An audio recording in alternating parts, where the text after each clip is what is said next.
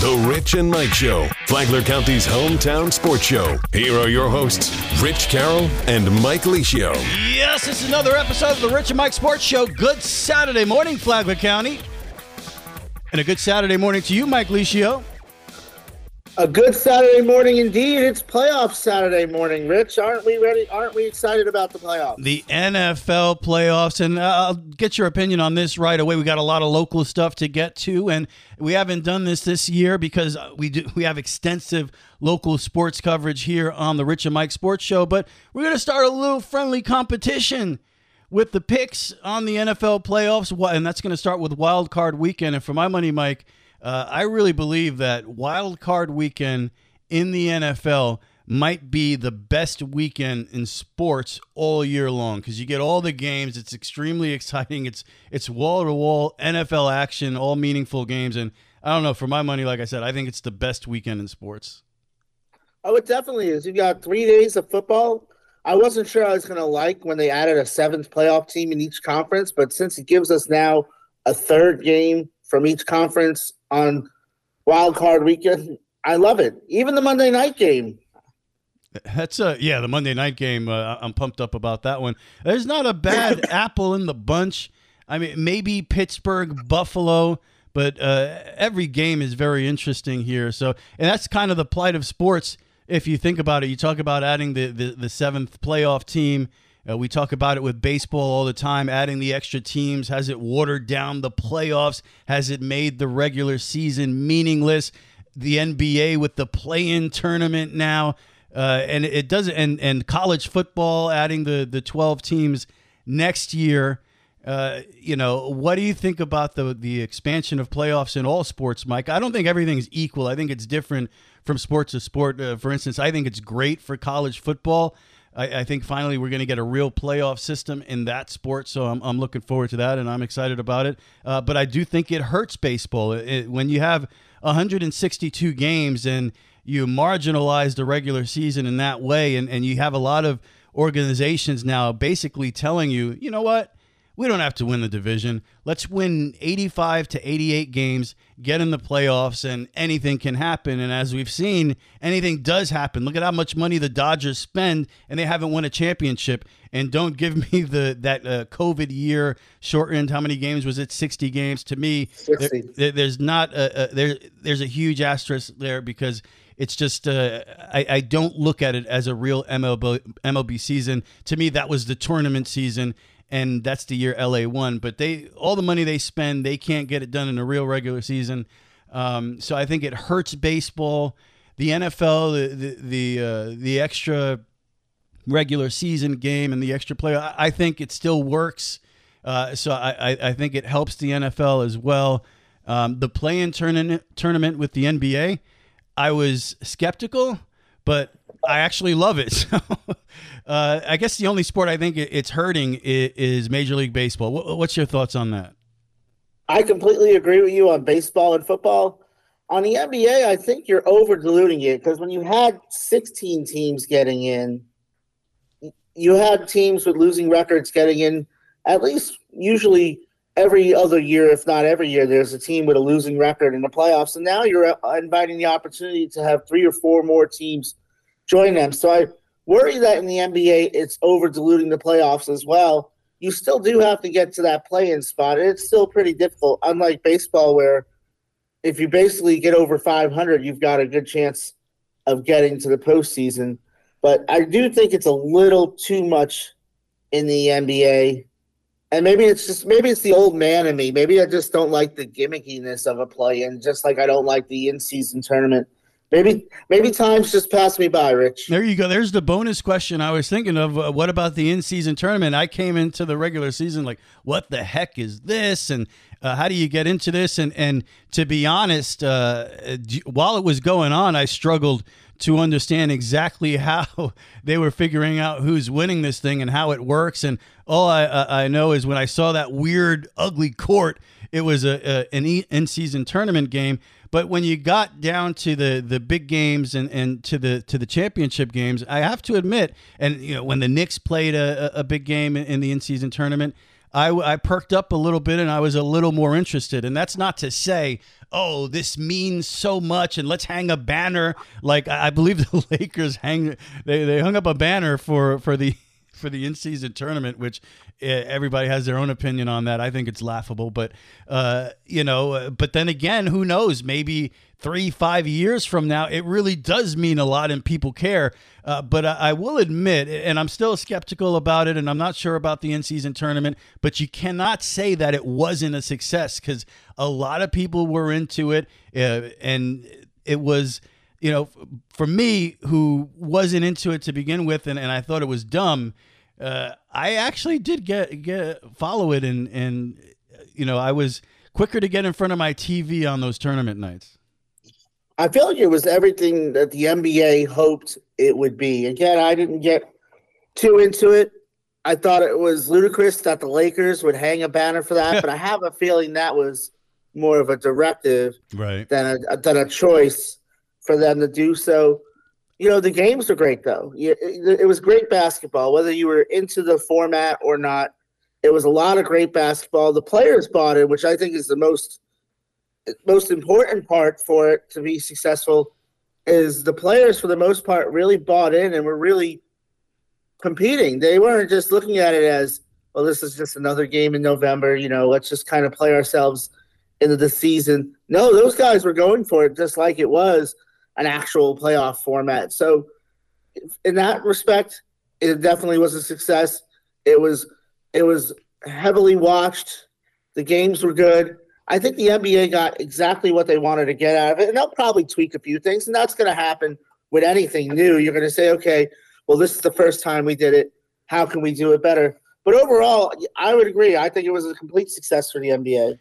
Yeah, and I think that's the biggest thing. They have to find a way to make it more coherent. I have to understand what's going on. And even when I was watching some of these games, the announcers, they struggled to really explain what I was watching. So hopefully they could get that all together next year. And I agree. I think the banner scenario had to be an NBA mandate. You got to hang up this banner. And it just, like you said, it seems ridiculous that especially the Lakers end up winning it.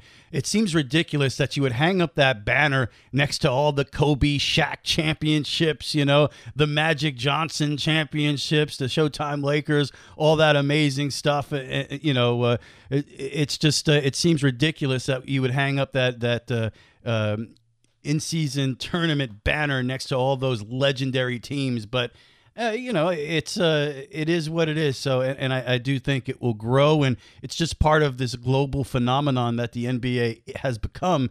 And it seems like everything Silva does turns to gold. So we'll keep an eye on that, and it definitely is shaping up to be an exciting NBA season here as we approach the All-Star break.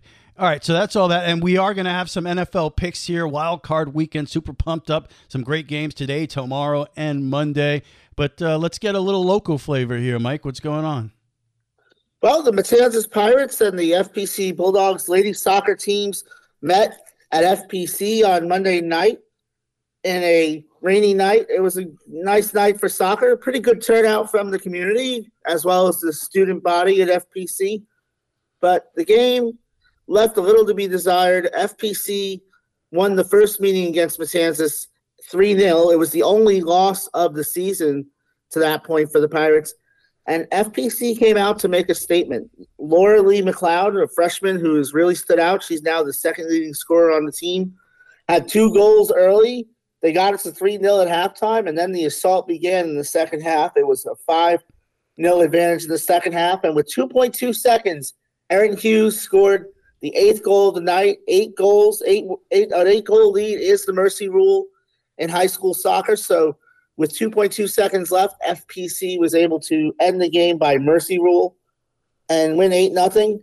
And I think that's not a reflection on Matanzas. I think this is a young Matanzas team who's still 8-2 at this point in the season and still going in the right direction.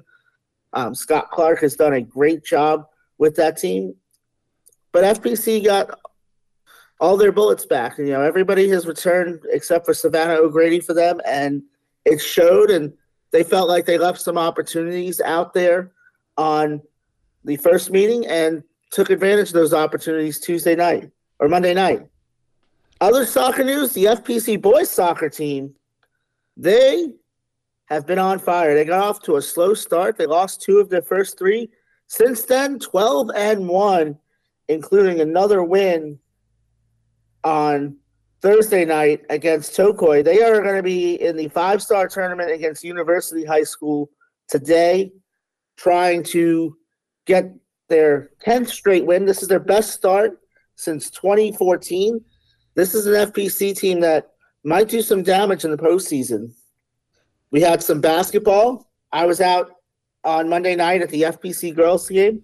They have won 5 out of 6. George Butt's team is really getting going, led by freshman and former Gamble Rogers Stingray great. You knew I was going to say it. Ava Works, as well as sophomore Allie Connerton and Kaylee Mack, a senior. They've really started to come together, and they are on a roll. It was a quiet week in boys basketball, Rich, and I know it's not going to be a quiet week next week for sure. You know, Matanzas played early in the week, and then FPC had their game against Orange Park postponed until Wednesday night, a game that we were supposed to broadcast on Tuesday. And now they'll head into this weekend with some MLK weekend tournaments. But all eyes are on Wednesday night, Rich. Oh, my goodness. We are pumped up about Wednesday night. The battle for Belterre, the first ever broadcast of this game. Matanzas Pirates at FPC at the Anderson Gym. And, you know, for years now, Mike, we have had the privilege of broadcasting the Potato Bowl, and that's always exciting.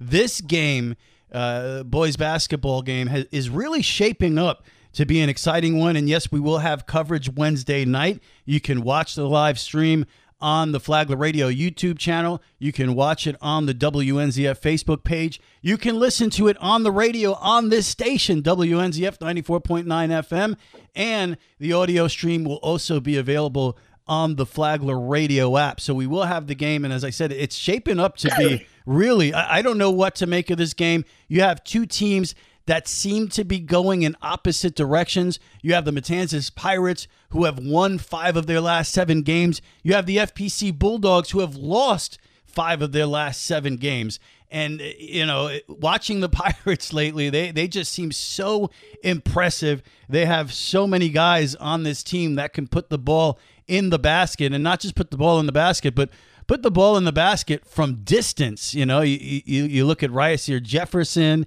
and, of course, Tariq Shakir and Henry Robinson Jr. can knock it down from deep and throw it down right at the basket, as we saw his record-breaking dunk night with the game we covered last week. So, you know, the Pirates, they have what looks like a big 3, and they really have turned their season around, winning 5 of their last 7 games. For the Bulldogs, it's kind of gone in the opposite direction, where they played really well early and they've lost some games. So one more game for both teams today, this afternoon. As you mentioned, the MLK tournament for Matanzas, Halifax Academy for FPC. They got them. So I think this is really shaping up to be an incredible game. And we've seen the good and the bad from both teams this year.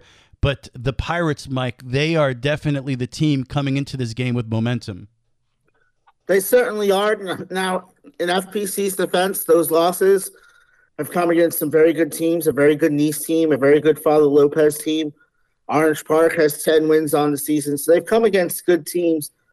The biggest change for Matanzas, I think, you know, we've seen Ryasir Jefferson emerge, but I think on the defensive end, I feel like they're a much better team defensively than they had been earlier in the year. And, you know, the role players have figured out their roles, and they're turning defense into offense. That was the key to the game we did last week, where it was a 5-point game at one point because they were not shooting the ball well, but they, you know, early on against Ridgeview, but then they got the offense. I mean, other than Jefferson, who was brilliant from the start. But they gave themselves so many extra opportunities by creating turnovers, by creating pressure, that, you know, they were able to withstand a dry spell shooting that I think earlier in the year might have spelled trouble for them. Now, for FPC, again, I think we're starting to see that they're going against teams that have pretty good front courts, and I think that's starting to rear its ugly head. Because the one thing I say about FPC is they don't lack talent. They lack size. They don't have many players over 6 feet tall on the roster, and they play above their height, and they do a good job. But I think it's caught up to them in some of these games, and that's going to be the interesting thing to see them do against FPC when they have guys like Henry Robinson in the front court. Alex Davis, I don't know for sure if he'll be back, but he's trending on being back, so we'll see if he comes back. The 6'9" sophomore center. Peter Austin at 6'4", Dade Peterson at 6'4", LaDarian Baker at 6'5".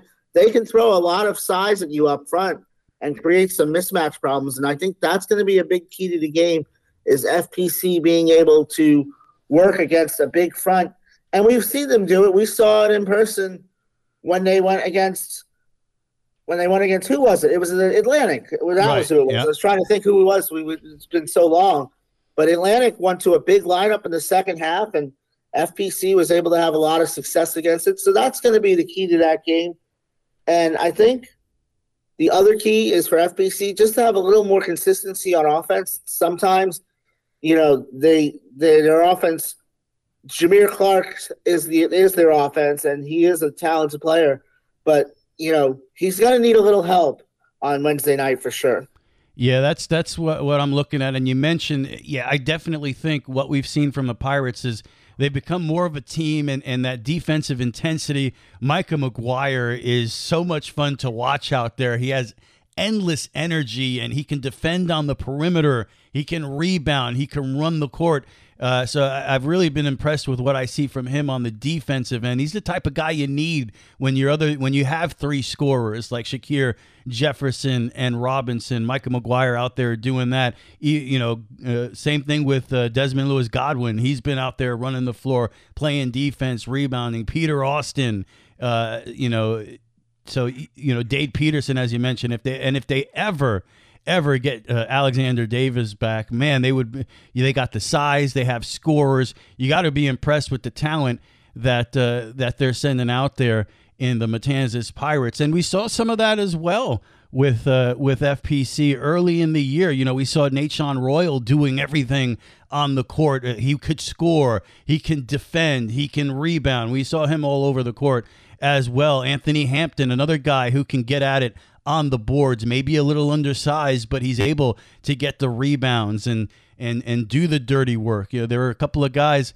on that FPC team as well. Corinthians Watson, he could mix it up underneath as well. So, I definitely think, and as you mentioned, Jameer Clark, he's the guy that you look at who can run the offense, who can score when you need a basket if you're FPC. But watching both these teams, I've really look at Jameer Clark as the one weapon they can count on to score baskets in clutch situations.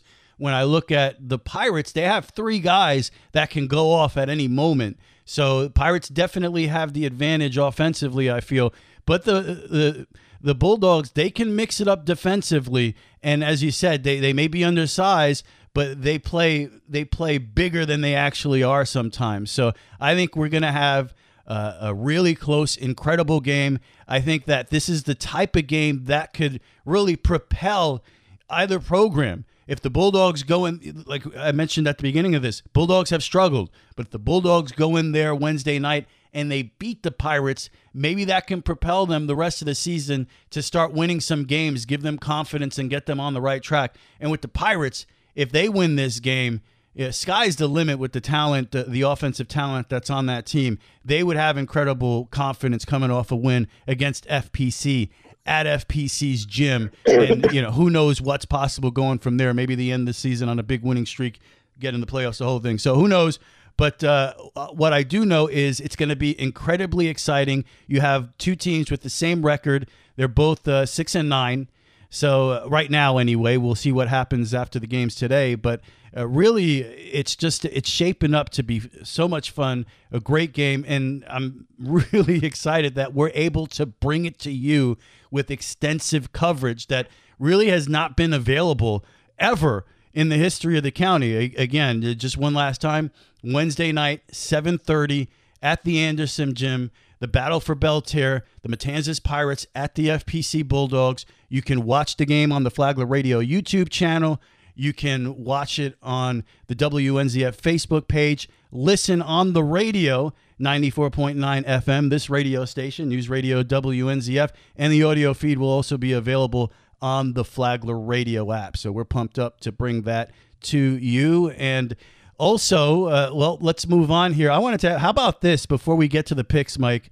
How about the coaching carousel that has emerged in the NFL? Bill Belichick, I can't believe it.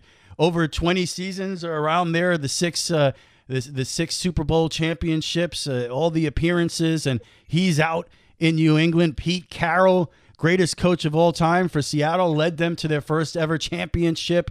He's out in Seattle. Even a guy like Vrabel, he's had some success in Tennessee. He's out there. He actually made Ryan Tannehill watchable, which being a fan of the AFC East and having to watch the Dolphins those years, Tannehill was the quarterback there. That's an incredible accomplishment, in my opinion. Even look at the college level. Who knows? Rumor is that maybe Jim Harbaugh, he's destined to be an NFL coach next year. We'll see what happens with that. So many coaches that, not just coaches, but upper level coaches, guys that you would feel really good about handing the keys over of your franchise to. With all that going on, Mike, your team, my team, the New York Jets say, nah, we're good. We got Robert Saleh next year. We don't need to look for a coach in a year where this historic crop of great coaches is, and don't get me wrong, there's no way Belichick would ever coach the Jets, so I'm not talking about him. But in a year where there are so many coaches that are great coaches come available, and you got your owner, Woody Johnson, off of another collapse, you possibly have one of the worst head coaches in the NFL, yet we're going to double down on him. And I was saying last year, this guy should be fired last year. And we got to watch another season of Robert Saleh, and what makes it worse, all these guys are available. It's disgusting, Mike. I can't understand how the Jets are not pursuing one of these guys. Because they're the Jets. This is the tough year to be the up-and-coming coordinator that's in line for a head coaching job because, as you talked about, Mike Vrabel was the first domino to fall, and then Carroll, and then Belichick, and everybody's assuming that Jim Harbaugh, me included, is assuming that Jim Harbaugh is going to the NFL. So this is not the time to be that up-and-coming coordinator because with a crop like that, to your point, there are owners of the other 24 teams who have not fired their coaches. There are owners in that group of 24 who said their coaches are safe that are taking a long look at right now at what's available and saying, do I really want to stay with this guy? 100%. Except for Woody Johnson. Yeah, except for Woody Johnson, which is outrageous because you got one of the worst head coaches in the league. It's unbelievable. If the Eagles somehow get knocked out here by the Bucks, they might be looking at a Belichick or somebody. You never know. And it's true. The Giants with Dable, 2 seasons, one very good, one horrible. Maybe they part ways. That's a great point. There are a lot of teams that were good, but now you look at the guys available and you say, well, maybe we have to think about this. So fascinating situation developing there with the head coach situation, the guys that have, to me, you gotta, not that he would ever come here. There are jobs more appealing like the Chicago Bears, but if you're the Jets, you would have to move heaven and earth to get Jim Harbaugh in here, wouldn't you? How are we good with this? The Jets have been terrible. 2 straight years, they collapsed. They were 4-3. They can't win a game after that. And don't give me backup quarterback Aaron Rodgers got hurt. Look at the Pittsburgh Steelers. They get 10 wins. They have no quarterback play. It's ridiculous. So anyway, speaking of go ahead, Mike. Just real quick. Where do you think out of the 32 head coaches at the beginning of the season, in career winning percentage, where do you think Robert Saleh ranks among those 32 head coaches as far as ranking with head coaches the team started the season with? So I'm not counting interim coaches in this. I'm only counting coaches who started the season with the team. I mean, he's got to be at the bottom, 30. You nailed it. Dennis Allen and Matt Eberflus are the only coaches, or excuse me, he's 29th. I can't count. Dennis Allen, Matt Eberflus, and Jonathan Gannon are the only coaches with a lower winning percentage than Robert Saleh in the NFL right now. Yeah, and Eberflus, he's the Chicago coach, right? So, yes, and they showed some promise at the end of the year, at least. You know? Same with Arizona. Jonathan Gannon in Arizona showed a lot of promise as well. Yeah. Dennis Allen, I think the Benson family is a little too loyal to him for what he did as Sean Payton's defensive coordinator. Otherwise, I think Dennis Allen would be gone. And that's another team where I've got to think about one coach who won 6 Super Bowls, another coach who won a Super Bowl and coached in 2, Jim Harbaugh, who coached in the Super Bowl. You're talking about guys who combined have coached in 12 Super Bowls out there. You've got to kick the tires, don't you? Oh, you have to. I don't get it. It's a disgrace. I'm not breaking any news here. The New York Jets are a disgrace. All right, here we go. The first annual Rich and Mike Sports Show, NFL playoff picks, wild card weekend, friendly competition here. Let's start with we got the Cleveland Browns -2 at the Houston Texans, Mike. Big fan of C.J. Stroud, but I'm rooting for the Browns because I feel like anything that makes the Jets front office look worse, I'm fine with right now.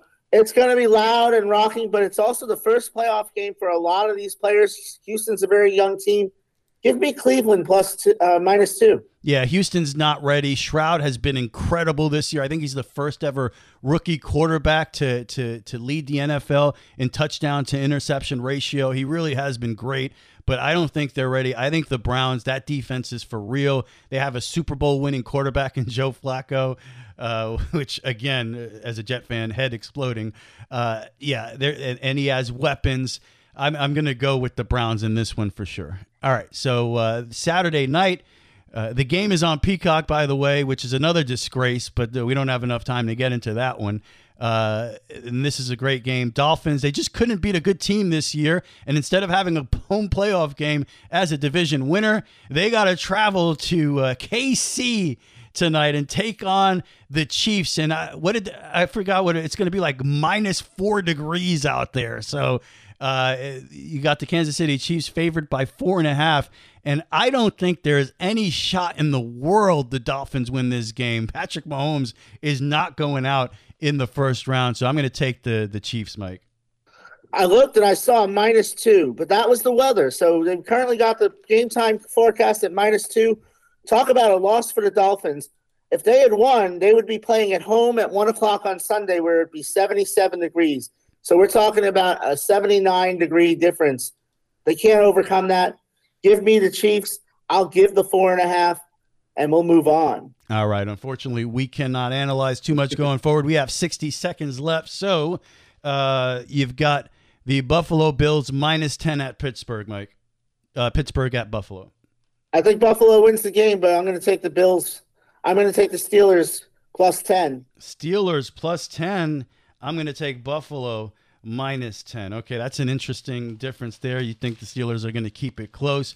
Moving on, you got the Packers at Dallas. Dallas -7.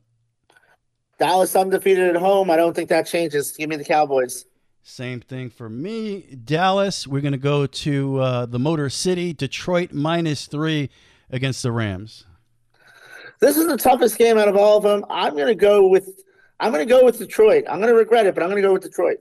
They're the Lions, Mike, and they're playing a Super Bowl winning quarterback. Donald is going to be sacking Goff.